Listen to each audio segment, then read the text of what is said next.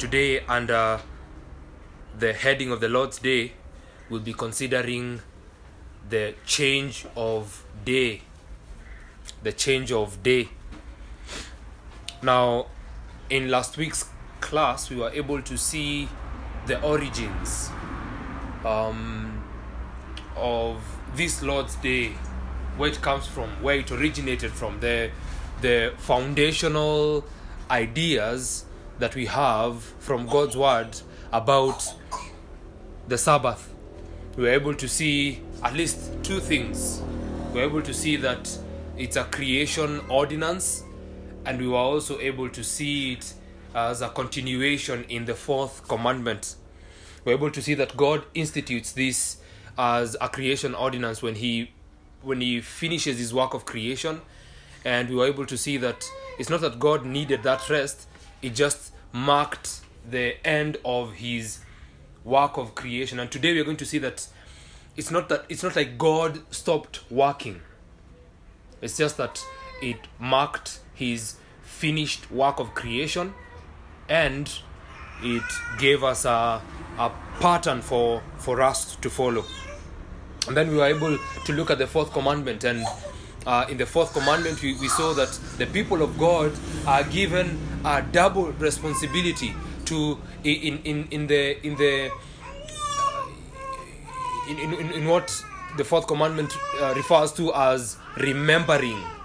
And so in that remember the Lord's Day that we find in the fourth commandment, God gives his people a double responsibility, and he tells them, remember the past, and going forward, do not forget this institution, do not forget this Sabbath day, to keep it holy. Now, as we consider the issue of the change of the day, we have to carefully consider the witness of the New Testament, and I'd like us to deal with two things today also. So as we consider the Lord's Day today, also we'll be considering two things, and the first thing that I'd like us to consider is Christ as the Lord of the Sabbath. Number one, Christ as the Lord of the Sabbath, and then number two, change of the day. Now we begin with the Lordship of Christ over the Sabbath, because it is absolutely important as we consider how the day has been changed. As we secondly will be talking about the change of the day, it's important that we firstly talk about Christ, who is the Lord of the Sabbath, or as the Lord of the Sabbath. So number one, Christ, the Lord of the Sabbath. Turn with me to the Gospel according to Mark.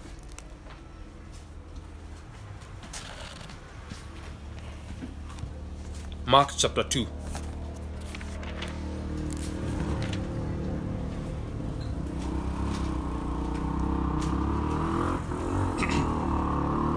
Someone read Mark chapter 2, verses 27 to 28. Mark chapter 2, verse 27 to 28. And he said to them, the Sabbath was made for man, not man for the Sabbath. So the Son of Man is Lord even of the Sabbath. And so we see there a clear-cut statement from the Lord Jesus Christ himself that he is the Lord of the Sabbath. We find a similar statement there in the book of Matthew, and Jesus says the same thing in Matthew chapter 12, verse 8. He says, for the Son of Man is Lord of the Sabbath, in Matthew chapter 12 and verse 8. And this statement right here is the key to understanding the Sabbath today. Jesus unquestionably rules the Sabbath. He without any question is the Lord of it, because when he came, he fulfilled the symbolism of the Jewish Sabbath. Go with me to Colossians chapter 2 a bit, just quickly. Colossians chapter 2,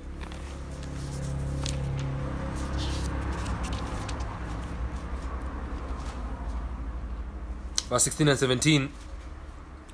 The Apostle Paul says, therefore, let no one pass judgment on you in question of food or drink, or with regard to a festival, or a new moon, or a Sabbath. These are a shadow of the things to come, but the substance belongs to Christ. And so we see there that Jesus Christ is the Lord of it, and when he came to fulfill the symbolism of the Jewish Sabbath. When it says there that no one should pass judgment on you in question of a Sabbath, it's saying that this is the Jewish Sabbath, because Jesus Christ came to fulfill that which was a shadow. It was the Jewish Sabbath was a shadow of the things to come. Jesus Christ was the fulfillment of it. He purchased salvation for his people. He completely, therefore, takes over the day. He interprets it. He fills it with greater meaning. And so Jesus grants the interpretation of what it means for us to have a Sabbath. Now, because it is through him that all benefits to the human race are given, because it is through him that we have all that we have, because he is the original designer of the Sabbath, because he is God, he was there in creation, all things have been made by him. Colossians chapter 1 verse 16 tells us, for by him all things were created, in heaven and on earth, visible and invisible, whether thrones or dominions or rulers or authorities, all things were created through him and for him. And so he is the original design of the Sabbath. He was there when the Sabbath was being instituted. He was in complete agreement because he is God. Then he, by all means, because of this, possesses all the right to interpret it. He has every right to interpret the Sabbath. Now, when the Pharisees are bringing up the matter of the Sabbath, Christ shows them that they do not quite understand it. You know, when this issue of the Sabbath is constantly coming up, as we see it in the Gospels, Jesus is constantly telling the Pharisees, if you read in between the lines, you guys don't understand this whole matter of the Sabbath. And they had added a lot of things, a lot of rules to the already existing Old Testament rules for the Sabbath, and this therefore was making the Sabbath extremely heavy, burdensome, and hard. And Jesus tells them no. He tells them this is not how you're to go about it, and he's able to do this because he says he's the Lord of the Sabbath. Now go with me to Matthew chapter 12. Matthew chapter 12.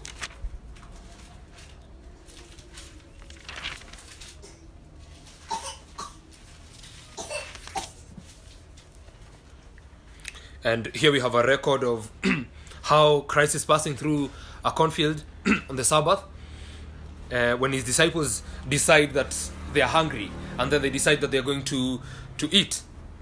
They're going to eat the corn that they find there. Because the Pharisees are watching, of course, they end up complaining that the law of the Sabbath is being broken, that the disciples of Christ are doing what is unlawful to do on the Sabbath. And then Christ, once again, is going to show them that they do not at all understand this matter of the Sabbath. Look there at verse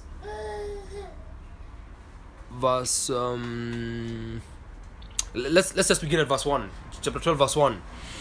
At that time Jesus went through the grain fields on the Sabbath. His disciples were hungry, and they began to pluck heads of grain and to eat. But when the Pharisees saw it, they said to him, "Look, your disciples are doing what is not lawful to do on the Sabbath." He said to them, "Have you not read what David did when he was hungry, and those who were with him? How he entered the house of God and ate the bread of the presence, which it was not lawful for him to eat, nor for those who are with him, but only for the priests. And so Jesus is telling them, you are wrong. You are wrong by complaining that the disciples are are plucking corn, grain on the Sabbath. He's telling them, look at David. He points to the example of David. He says, David feeds his men from that which was exclusively provided for the priests. And so he's telling them, consider David, the servant of God. How he walks into the temple and takes that which was, if you take the Sabbath the way the Pharisees were taking it, would be unlawful for David and his men to do. He tells them, have you not read what David did when he was hungry? And that hunger that they have there, we're going to see shortly that it is an emergency, it is a necessity. And so then they do it. How he entered the house of God, how he ate the bread of the presence, which it was not lawful for him to eat, nor for those who are with him, but only for the priests. And so Jesus is saying, David fed his men from that which was exclusively provided for the priests. And he's telling them it was legitimate for them to be fed in an instance of emergency. It was a necessity for them to do. It was right for them to do it, even though it was on the Sabbath. Because Sabbath rules should and must yield to necessity. Sijui kama umesikia hiyo statement vizuri. Sabbath rules should and must yield to what? To necessity. And that's what Jesus is telling the Pharisees. David is hungry. He and his men enter the temple. And that which is only lawful for the priests to take or to eat, David and his men eat. And it was lawful for him to do so. It was legitimate for him to do so.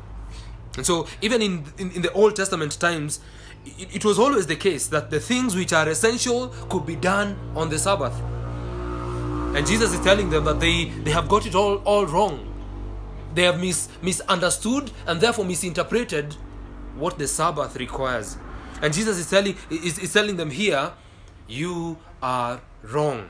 You do not know this thing. He's of course saying this because he is the Lord of the Sabbath. He has the right to interpret the Sabbath for his people.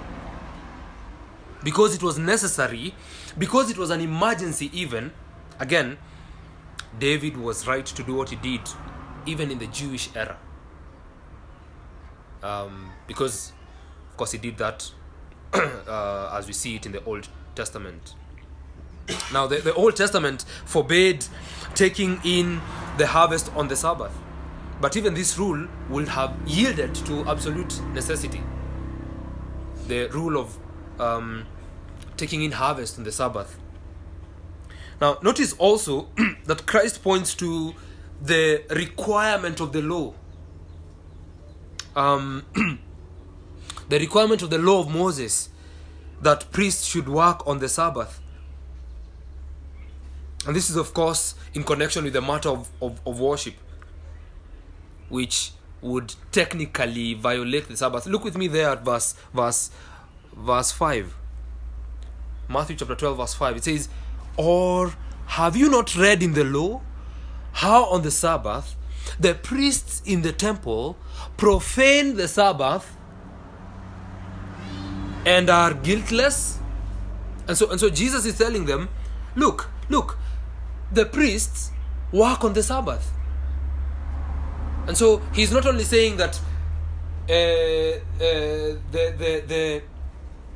the eating of that which the priests only are required to eat or told to eat is lawful, but also priests work on the Sabbath. He's saying there, have you not read in the law how on the Sabbath the priests in the temple profane the Sabbath? And when he says profane the Sabbath there, he's essentially saying even though there is a requirement of the law about the Sabbath, priests have the right to work on the Sabbath. Priests have the right to work on the Sabbath because they are the ones who conduct worship. They're the ones who lead the people of God into worship. And when he says they profane the Sabbath, he's saying technically they violate the Sabbath. If you're going to take it the way the Pharisees take it, then even the priests profane the Sabbath. They violate the Sabbath. But then Jesus is essentially saying that their work is exempted from the Sabbath rule. Why? Why is the work of the priest exempt from the Sabbath rule? Yes, because it is necessary. The people of God must worship, and there must be people to conduct worship. And this is why pastors can work on the Sabbath.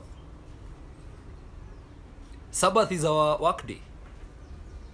For me and Pastor Manasses, we work on this day because we work for the Lord and we work for you. We serve the Lord as we serve you. And therefore, working on the Lord's day for the pastors is necessary. Otherwise, how would you be fed spiritually? And so the Sabbath, although having clear inflexibilities, although having clear prohibitions, it has always yielded to special duty or necessity. It has always yielded to works of mercy. And this is what Christ is laboring to show them. Christ is telling them, you guys don't have it. You do not know it. And he says there that they are guiltless when they do this. And then look at verse 6. He says, I tell you, something greater than the temple is here. And what is he referring to? He's referring to himself. He's saying, I have come. Something greater than the temple has come. Remember, Christ refers to himself as a temple. When does Christ refer to himself as a temple?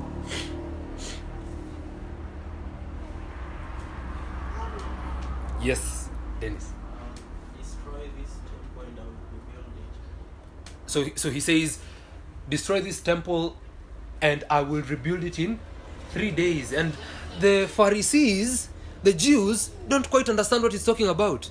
And they falsely accuse him of claiming that he will destroy their temple that has been there for years, without knowing that he's referring to who? To himself. And so Christ is telling them that something greater than the temple is here. And if you had known what this means, he says, I desire mercy, not sacrifice, you would not have condemned the guiltless. And so he's telling them the disciples are guiltless. You are condemning the guiltless. And then he finishes there in verse 8 by saying, for the Son of Man is the Lord of the Sabbath. And you see there, his lordship over the Sabbath grants him the right to interpret the Sabbath. Even for the Pharisees who think that they well know what the Sabbath is. Now, this is very important, especially because the SDAs will take the phrase, Christ is the Lord of the Sabbath, to say that you are required to go to church on Saturday. Again, twisting that statement to mean that which Christ is rebuking the Pharisees for doing. And so when Christ is saying that he's the Lord of the Sabbath, he's saying that ni mimi ndio niko na right ya kuinterpret hii kitu. I am the one who's going to interpret it for you because you've wrongly understood it and you're wrongly interpreting it. And so we see him there exercising this prerogative because he is the Lord. He is the Lord not only of the supper, he is the Lord of the Sabbath. And so we see Christ as the Lord of the Sabbath granting that works of necessity and works of mercy can and should be done on the Sabbath. Like taking the donkey out of the ditch, or like attending to or healing the sick. Christ is telling these people these things can be done on the Sabbath because they are works of necessity, they are works of mercy. And he's telling this to them because he is the Lord of the Sabbath. Now, that said, necessity should not be so stretched that it stretches to cover anything and everything we want to do. Because someone might hear that and then go ahead and say, because Christ is the Lord of the Sabbath, because there are works of necessity and works of mercy, therefore I'm going to do anything and everything that I so please. But then this is not to be the case. Necessity should not be overstretched, if you will. It should not be misused to cover anything and everything we want to do, so that wholehearted devotion and dedication to God is ruined on his day. We are not to misuse and overstretch necessity and mercy. When we talk of necessity, it has to be real necessity. When we talk of mercy, works of mercy, it has to be real mercy. It must be in our hearts and in our minds to honor the Lord's day. It must be in your hearts. It must be in your minds that when it is on the Lord's day, you want to honor it. You want to live the way God expects you to live. And so, this is, however, not to say that there are no exceptions. There are works of necessity and there are works of mercy. So Christ, being the Lord of the Sabbath, does not at all mean that he abolishes or does away with the Sabbath. It does not mean that he does away with or destroys it, as some may think. Rather, by being the Lord of the Sabbath, what Christ does is he grants much more meaning to it. He is able to authoritatively and accurately regulate how it is observed. And he's the Lord of it so that he may incorporate it into his kingdom rather than obliterate and remove it and destroy it completely. In his lordship over the Sabbath, he says that the Sabbath was made for man and not man for the Sabbath. In the text that we've just looked at, Mark chapter 2 Mark chapter 2 verse 27, Jesus says to them that the Sabbath was made for man and not the other way around. Not man for the Sabbath. The Sabbath was made for man. And so he does bring it and incorporate it into his kingdom. This issue of the Sabbath does come up again in the gospel according to John. And Jesus kind of says that I have authority over the Sabbath. Again, he says that I am the Lord of the Sabbath. Turn with me to John chapter 15.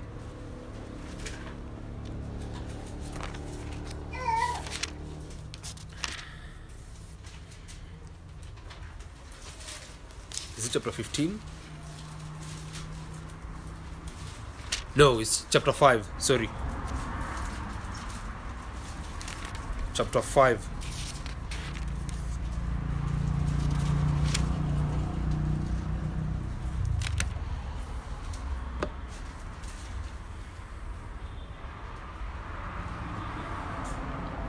John chapter 5, and someone read verse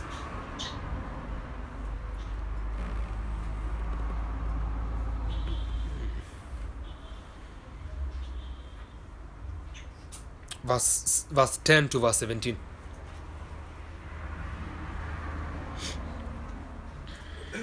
John chapter 5, verse 10 to 17. So the Jews said to the man who had been healed, "It is the Sabbath, and it's not lawful for you to take up your bed." But he answered them, "The man who healed me, that man said to me, 'Take up your bed and walk.'"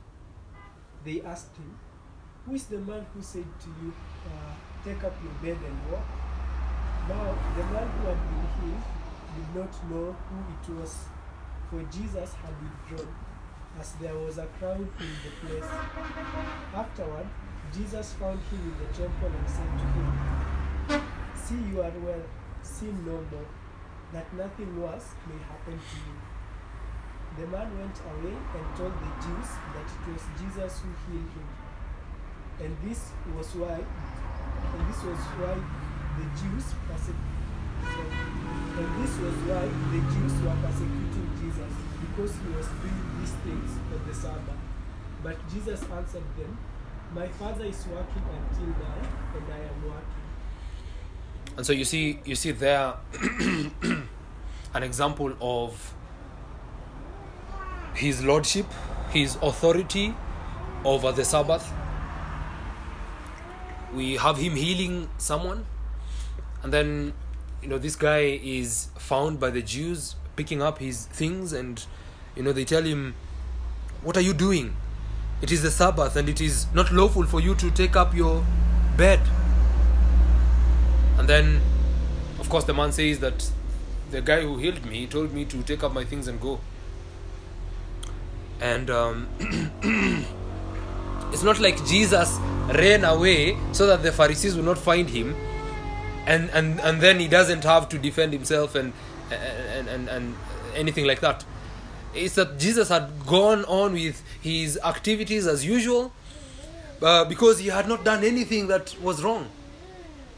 And then he meets up with the guy again, and the guy goes and tells the Jews, this is the person that healed me.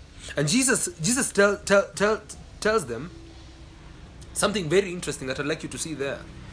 As he is asked about the healing that he had done on the Sabbath, he says, my Father, verse 17, my Father is working until now, and I am working.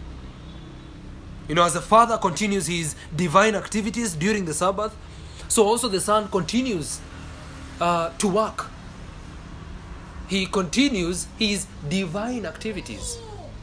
Now, that statement is very important, because when the Bible tells us that God rested on the seventh day, it is not telling us that God stopped working. It is telling us that God finished the work of creation, and God granted a pattern for us to follow. Now, because God has finished the work of creation, doesn't mean that he's lazy. He's stopped doing anything. God in his providence preserves and governs all his creatures and all their actions. And that's what Pastor Manasseh was laboring to teach us when he was taking us through the classes on providence. That God is always working. God is always preserving. God is always governing.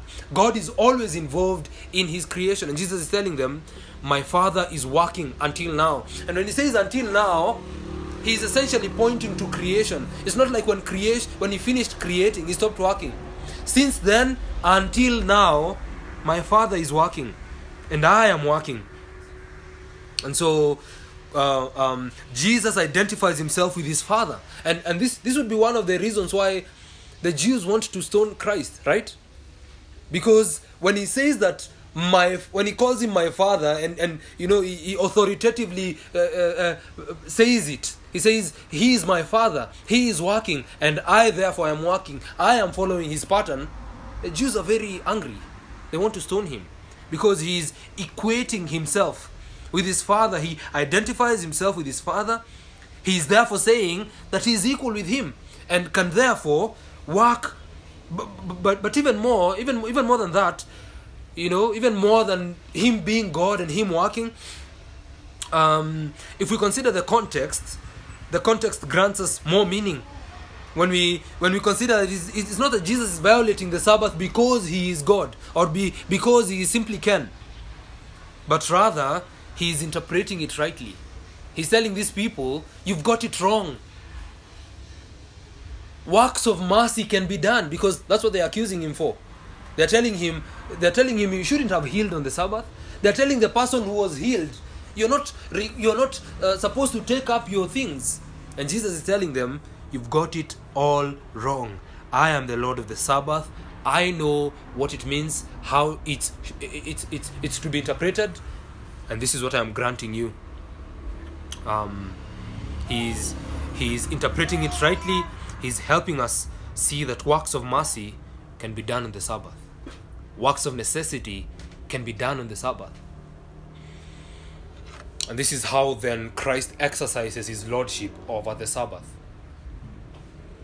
Now, when we consider the next point, you're going to see that he also exercises lordship over the Sabbath by granting change to that day.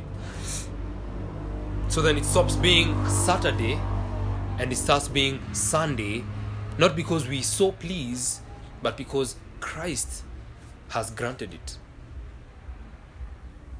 Sam Waldron says this, quote, "Our conclusion must be that both as the last Adam and the divine Son, Jesus is sovereign over the Sabbath.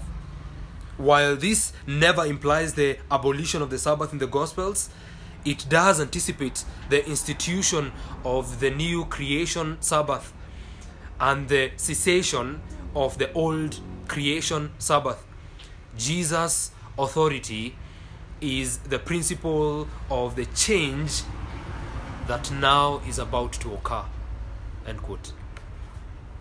And so Sam Waldron is telling us there that Jesus is the last Adam, and therefore there is a new creation in him. While in the first Adam there was a particular creation, in the last Adam there is also a new creation.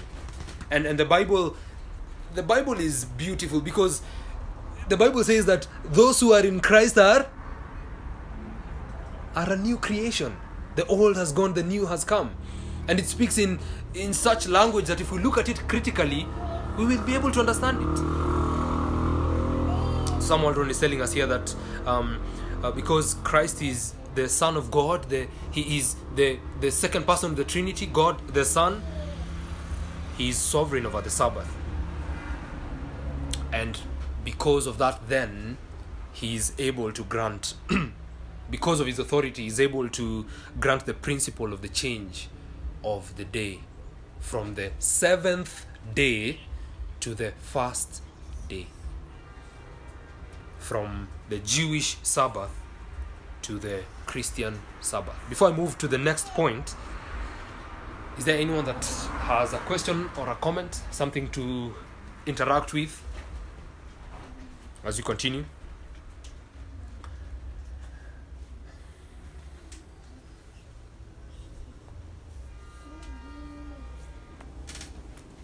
Okay, let's consider number 2, the change of the day. So number 1, we've been able to see Christ, the Lord of the Sabbath. He is the Lord of the Sabbath. And then number 2,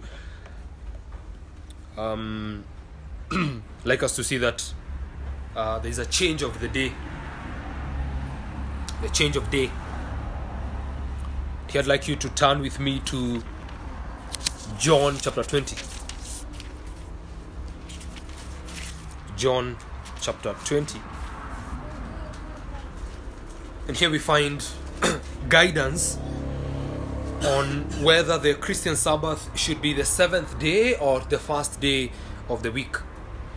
The answer of all Christians down church history has been the first day of the week. Now, misleading groups like the SDAs, I am not apologetic about this, and it is because the SDAs want to make the Sabbath the door to heaven, which is a different gospel that we should not, we cannot tolerate, and we even anathematize what Paul talks of in Galatians chapter 1. And so these misleading groups like the SDAs, which only came up in the 19th century. I mean, the SDAs only came up in the 19th, just recently. Have not been considered to be teaching the orthodox doctrines of the Christian faith. At least not all of them. They might have pockets of truth here and there, but they're not entirely teaching what Christians have believed down through history. And so then the authority for the change of day, we are going to see that is the example of the New Testament church, the first church, the earliest church, which no doubt was commanded by God through the apostles. This special day for Christians was distinguished from the Jewish Sabbath, and we're going to see this from the text there. And set on the day of Christ's resurrection, the Lord rose from the dead on the first day of the week. Look at verse 1. John chapter 20 verse 1. Now on the first day of the week, Mary Magdalene came to the tomb early, while it was still dark, and saw that the stone had been taken away from the tomb.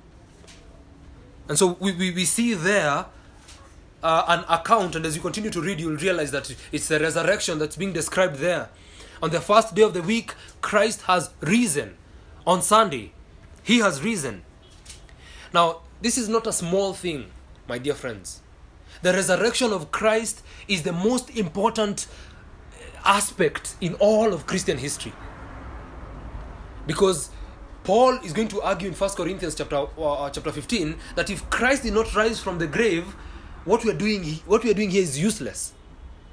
Our faith is in vain. Our preaching is false. We have deceived ourselves, and we are deceiving others. And so this is a most important aspect in the history of the world to note, that on the first day of the week, Christ rose from the grave. We see it there. Look at verse 19.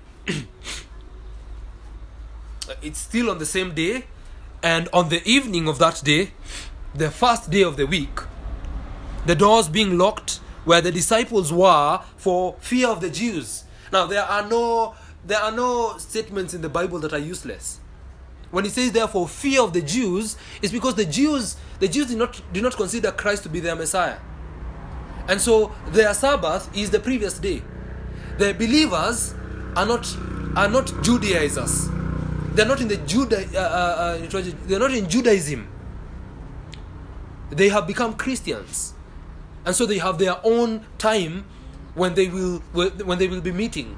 And we see here the first instance of their meeting is on the first day of the week. Now the thing to note there is that they are meeting as Christians, as the disciples of Christ. And then if you go down to verse 26, you read 8 days later, his disciples were inside again. And so the thing that I'd like you to note there is, or to observe, are the appearances of Christ, the appearances of our Lord, that he appeared to them subsequently on these first days of the week. Yesu alitokelezea on that day when he was rose to his disciples when they were gathered, and then 8 days later, and as we were considering the doctrines of the church, we talked about worship and the Lord's Day. We were able to see that the way the Jews count is not the same way as we count. So then when it says 8 days later, it's not saying on Monday. It's saying on Sunday, because their counting is they would count that day that they are in. So if it's on Sunday, they would count this day, and then they would count 7 other days, so that it's 8 days later. Now, who knew that you seated here in a Sunday school class, you would ever learn anything about music? I'd like to tell you something small about music. In music, there's something known as the solfa notation, which you all know, but you don't know that's what it's called. The do, re, mi, fa, sol, la, ti, do. And so that do, re, mi, if you count the do, re, mi, fa, sol, la, ti, do, it's 8 numbers, if you will. And so the way musicians make it easy so that they are able to understand is that they assign numbers to the do, re, mi, fa, sol, la, ti, do. So they say do is 1, and do on this other end is 1. because dough is dough, right? And so, but you will find others in other places counting the last dough as 8, so that it would be 1, 2, 3, 4, 5, 6, 7, 8. But in essence, it is 1, because it is dough as this other dough, just on a different octave. Now that's mnaweza shanga mbona na neighbor kuelezea hivi, but it's because that's how the Jews counted their days. They would count, so when it says 8 days later, they would count the day that they are in, and then when they count that as the first day, by the time they're getting to the next Sunday, it's day number 8. It's 8 days later. And so God appears to them on subsequent fast days. And so we see here that Christ stands in the midst of his people. Verse 19. On the evening of that day, the first day of the week, the doors being locked, where the disciples were for fear of the Jews, Jesus came and stood among them and said to them, "Peace be with you." Verse 26. 8 days later, his disciples were inside again. And when he says that, it's giving us hints of the similarities. And Thomas with them. Although the doors were locked, Jesus came and stood with them and said, "Peace be with you." And so we see there the appearing of Christ to his people on this first day of the week subsequently. And when it says 8 days later, the first day of the week, and then 8 days later, the text intends to tell us that the Lord appeared the very next Sunday. Now we believe that this appearing of Christ to his people, his disciples, was to show them that this day would be the remembrance, the commemoration of his resurrection. And this is not far-fetched, because someone may say, "But how do you know that?" It's not far-fetched because of other texts in the New Testament. Now, last week we saw that the Jewish Sabbath remembrance was observed in the context of deliverance from Egypt, as we saw in Deuteronomy 5:15, and as we saw in the context of the commandments in Exodus chapter 20. The fourth commandment was observed in the context of deliverance. The Christian Sabbath, on the other hand, will focus on the day of resurrection, because this is the day that Christ delivers us. I mean, this is the day that the stamp of the work of Christ is put. It's stamped that the finished work of Christ on the cross was successful and victorious. And because of that, and because we are Christians, we are not Jews, because we are Christians, then the Christian Sabbath focuses on the resurrection of Christ. If there is one thing that should make a Christian not fail to come to church, is because on that day, the Lord Jesus Christ rose from the grave. It's because on that day, the gospel was vindicated. Christ rose from the grave. And so, when I say other texts, I mean texts like Acts chapter 20. Go with me to Acts chapter 20. Acts 20 verse 7. Someone read Acts 20 verse 7.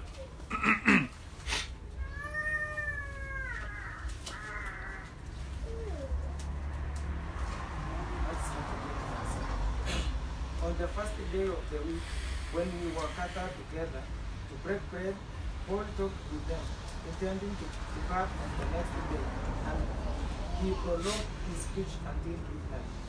And so we've just recently finished considering this book of Acts in our afternoon Bible study, and here we were able to learn a little more about this special day of resurrection.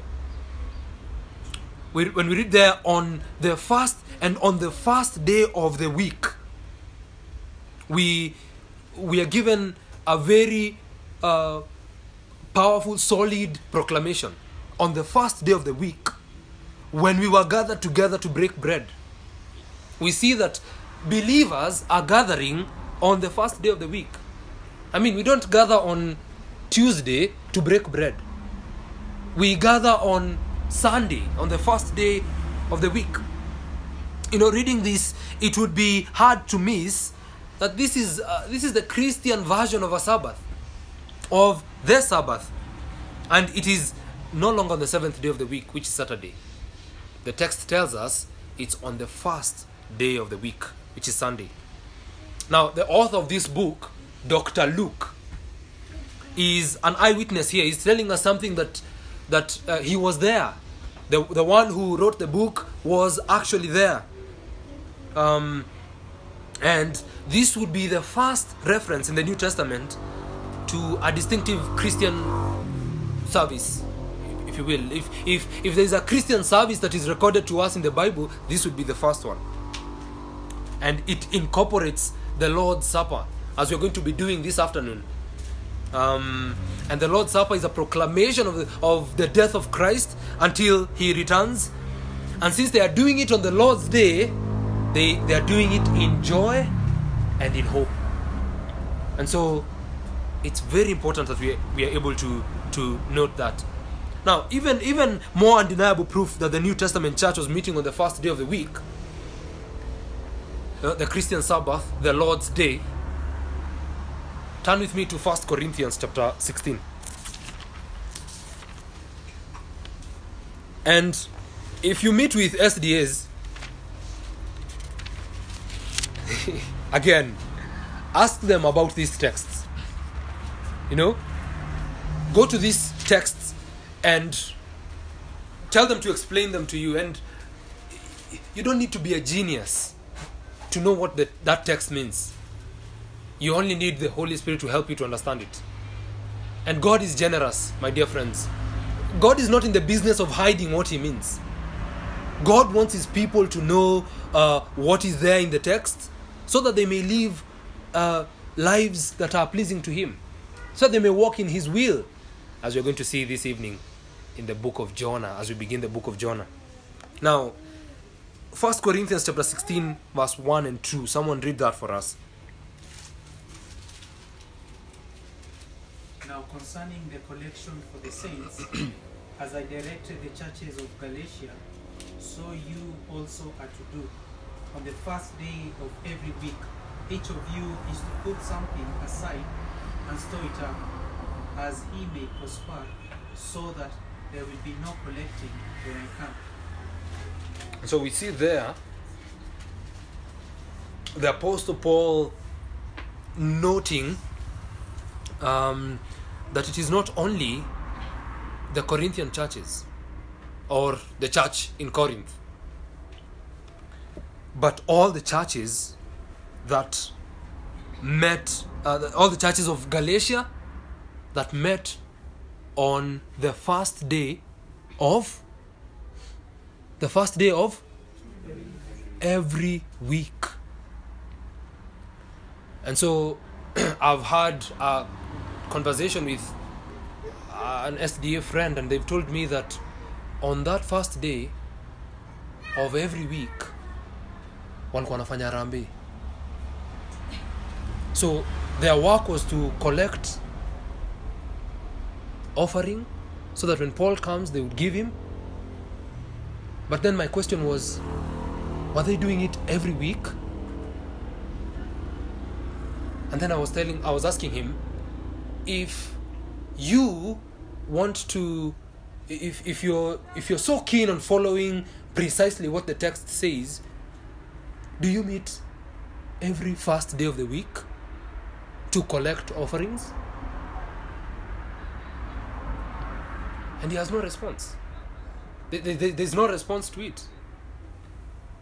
There's no response to it because this does indicate that the change to the first day had already taken place with the resurrection of Christ, with his affirmation by appearing to his disciples.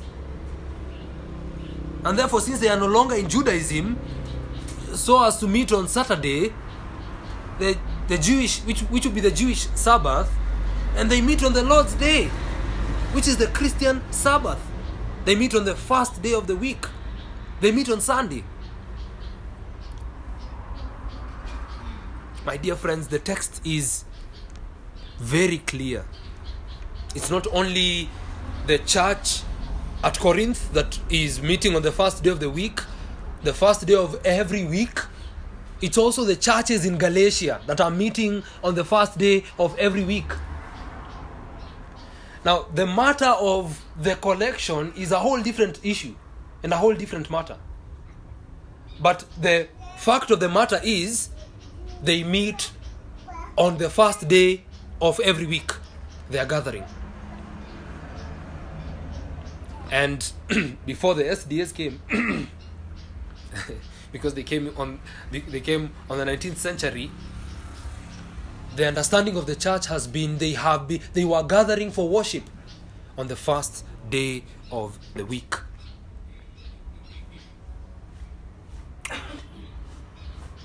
Now, just so that I may bring this to a close, I'd like us to go to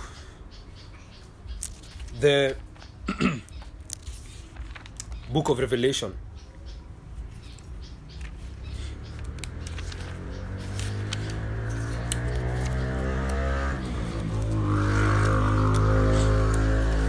Reading every book of the Bible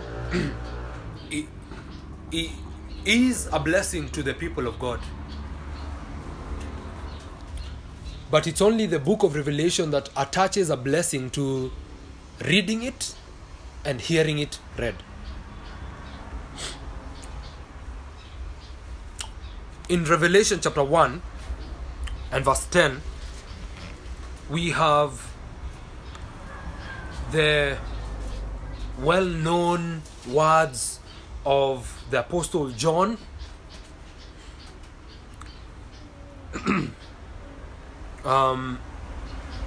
which these words imply a distinctive Sabbath for Christians on the Lord's Day.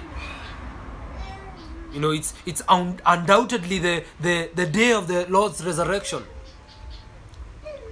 the first day of the week. John says there in Revelation 1 verse 10 that he was in the Spirit on the Lord's day. He says, I was in the Spirit on the Lord's day, and I heard behind me a loud voice like a trumpet saying, write what you see in a book and send it to the 7 churches, to Ephesus, to Smyrna, to Pergamum, to Thyatira, to Sardis, to Philadelphia, and to Laodicea. And so he's saying that he is in the Spirit on the Lord's day. You see there are no pointless statements in the Bible. And we are told that it was on this day, the Lord's day, that John, the Apostle John, was taught great things. He was given the message that he's going to send to the churches.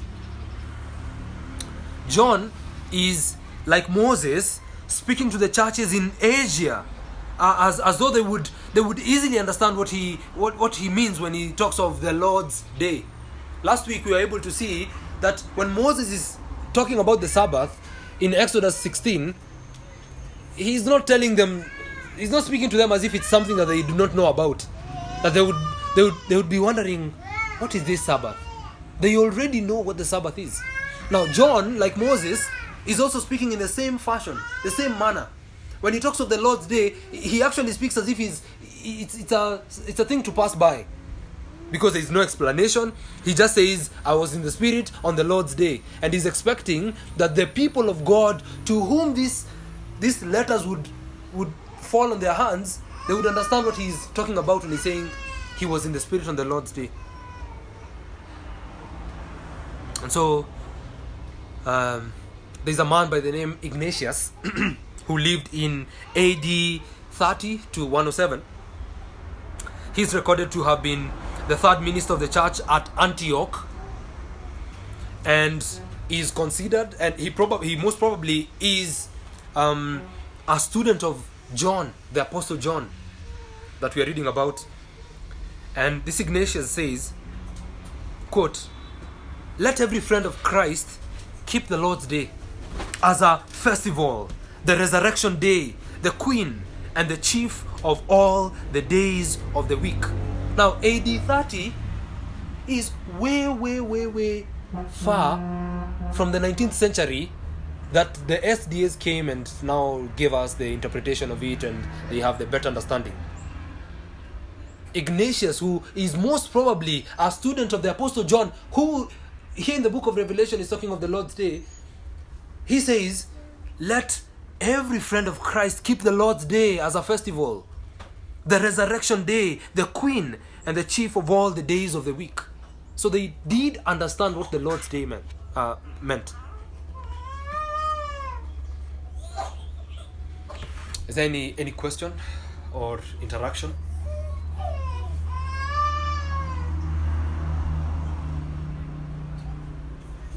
Yes. Would it be right, or would it be less wrong if the SBA said that it is not necessarily away in heaven, but they just met on the 6th? So would it be wrong? The 7th. You get my question? Like, Yes. Is it wrong because they appropriated to be away to heaven? Or is it wrong because it is the 7th day, not the first one? I can add my question because it's in line with. Okay. Also, if which be wrong, as in a wrong understanding of the Sabbath, let's say on the side of the SDA, does that affect the gospel in the sense of their salvation? Let's say by just a wrong understanding of the Sabbath, does that have an implication on the gospel itself and the salvation? Yeah, so Seth is asking whether, and you can correct me if I've not understood, whether whether it would be okay for them just to meet on the 7th day without necessarily attributing salvation to it. And I think my question would be, why though? The New Testament gives us clear evidence that early believers met on the first day of the week. Why the insistence that it must be? And I think the answer would be that's just how they are seeing it. They're not. The answer would be for the answer that would make sense to me from them would be they're not quite connecting the dots the way we are, or they're not understanding it the way we are understanding it, and they are seeing the Sabbath as is prescribed in the 4th commandment, which would be fine. I mean, there are many things in the Bible that we do not quite understand properly. And so then coming to the question here, Simon, if that would have an implication to the gospel. And I don't think so. Unless they want it to have an implication to the gospel. I don't think it's wrong for the saints in Dubai necessarily when they meet on Fridays. I think they need to be well taught so that they know that they are supposed to meet on the first day of the week. But I don't think it's absolutely sinful and evil for them to meet on that day, because there are various there are various things that would be revolving, circumstances that would be revolving around them that necessitate it, make it necessary for them to meet on Friday, for example. Consider the saints in China. There might be a couple of things that would make them not to be able to meet on Sunday. Persecution being one of them. But then we are not going to take our foot off of the fast day because of the circumstances that revolve around us, unless it is absolutely necessary. It will not be very wise for us to meet here on the first day of the week in the name of honoring the Lord's Day if we know that the moment we step foot in here, there is a bomb and it will explode and all of us will die. I don't think it would be very reasonable for us to do that. Then I think Kidogo. But then if they go ahead to make bring in an implication to the gospel and say that if you do not do it on that day, just like if we say that if someone doesn't come to church on Sunday, they will not go to heaven, then we are saying we are speaking into the gospel. Because the gospel tells us how people are saved and how people inherit eternal life.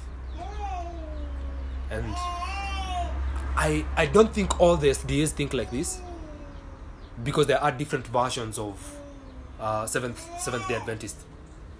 But there are staunch SDAs who believe that it's actually the seventh day is in the prophets and has been prophesied as the day of the Lord. And they take it to the extreme. There are various other groups like the Jews who will not meet, they will not consider whatever Christians say because they have not taken Christ as their master, and therefore they will only meet on Saturday. Even today. so. For the SDAs, like the ones in, let's say, like in our country where there's peace, liberty to meet any day without any confrontation, then it's, in some sense, it's disobedience and negligence, because God has said that this is the day that He has given to us, but them they don't see it that way, and in some sense going contrary to God's word. I mean, I would like to be lenient on them, and rather than say they are disobedient, just say that they are ignorant.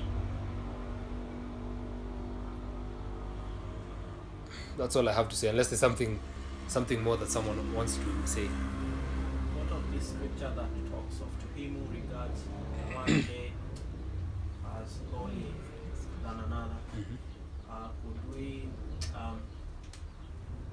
conclude that it's also a matter of the level of faith and maturity, even in light of knowledge?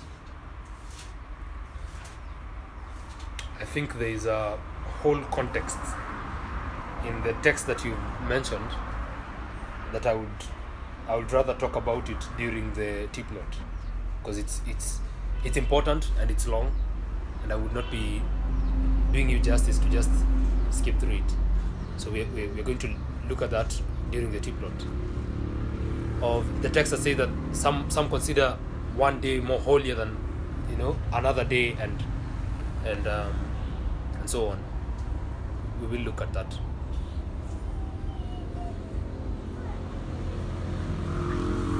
Yes, Victor.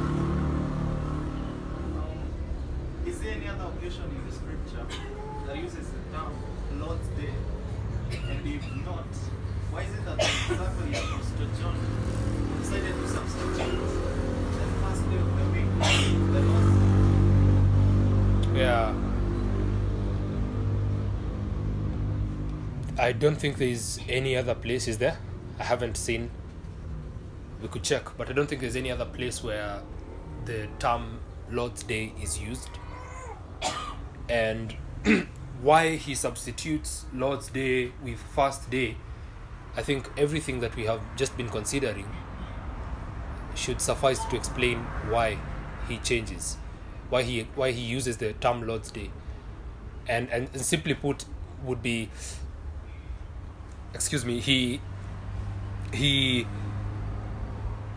he's living in the context of people who already take the first day of the week as their day of worship, as their Christian Sabbath, primarily because Christ, being the Lord of the Sabbath, rose again on that day, and meeting them on subsequent fast days puts a stamp to it, and they continue thereafter to meet on the first day of the week. Time fails me, but we would have looked at the example of the apostles, but then you can go back and listen to the other class that we had when we were talking about the doctrine of the church. We had a class on the Lord's Day which kind of had everything packed in together, but I think the reason why he would be using the term Lord's Day is because that would have been what the saints know to be the Christian Sabbath, being the first day of the week, as we've seen from the witness in John and Acts and 1 Corinthians.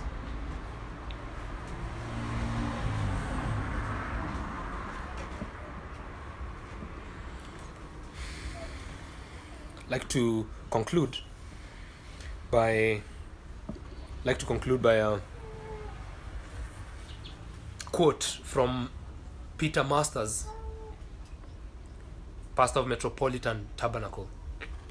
He says, "The term Lord's Day powerfully indicates the way in which the day should be spent. It is for Him. It centers on Him. It is not for us, for our earthly pleasures, our self-indulgence, or our fun and games.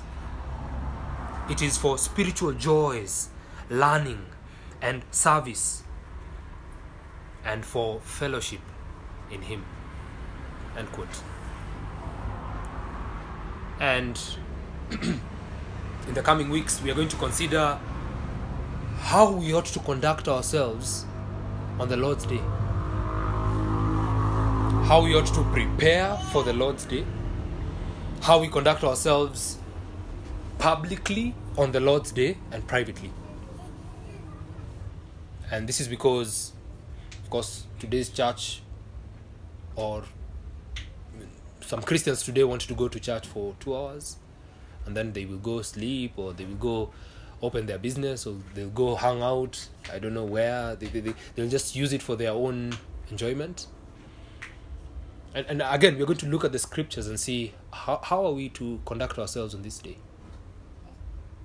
What's this day all about? And as we saw last week, and again now, it is for spiritual joys. It is for spiritual purposes. It is for learning and service, and for fellowship with God and with His people. Now, the African Pastors Conference is coming up quickly, soon. And there are